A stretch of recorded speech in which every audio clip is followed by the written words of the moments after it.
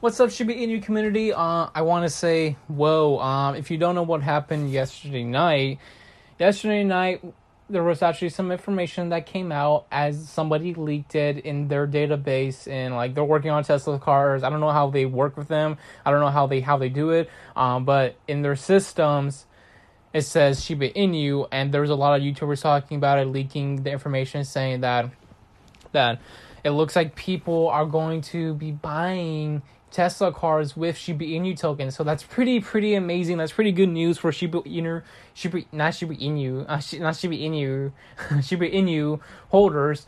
And I gotta say, that's pretty cool news, because now we could buy a Tesla car with Shiba Inu. Well, they didn't announce it yet, but I'm pretty sure we're gonna be finding out in the next couple of days, or maybe in the next 2 or 1 week. We'll find out pretty soon.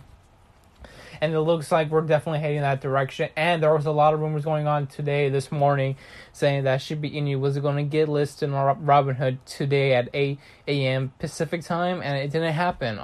Yeah, I'm surprised by that. Yeah, but let's just hope that this Tesla thing is legit, and let's see what will happen in the future. That's pretty much it, guys. See you guys next time.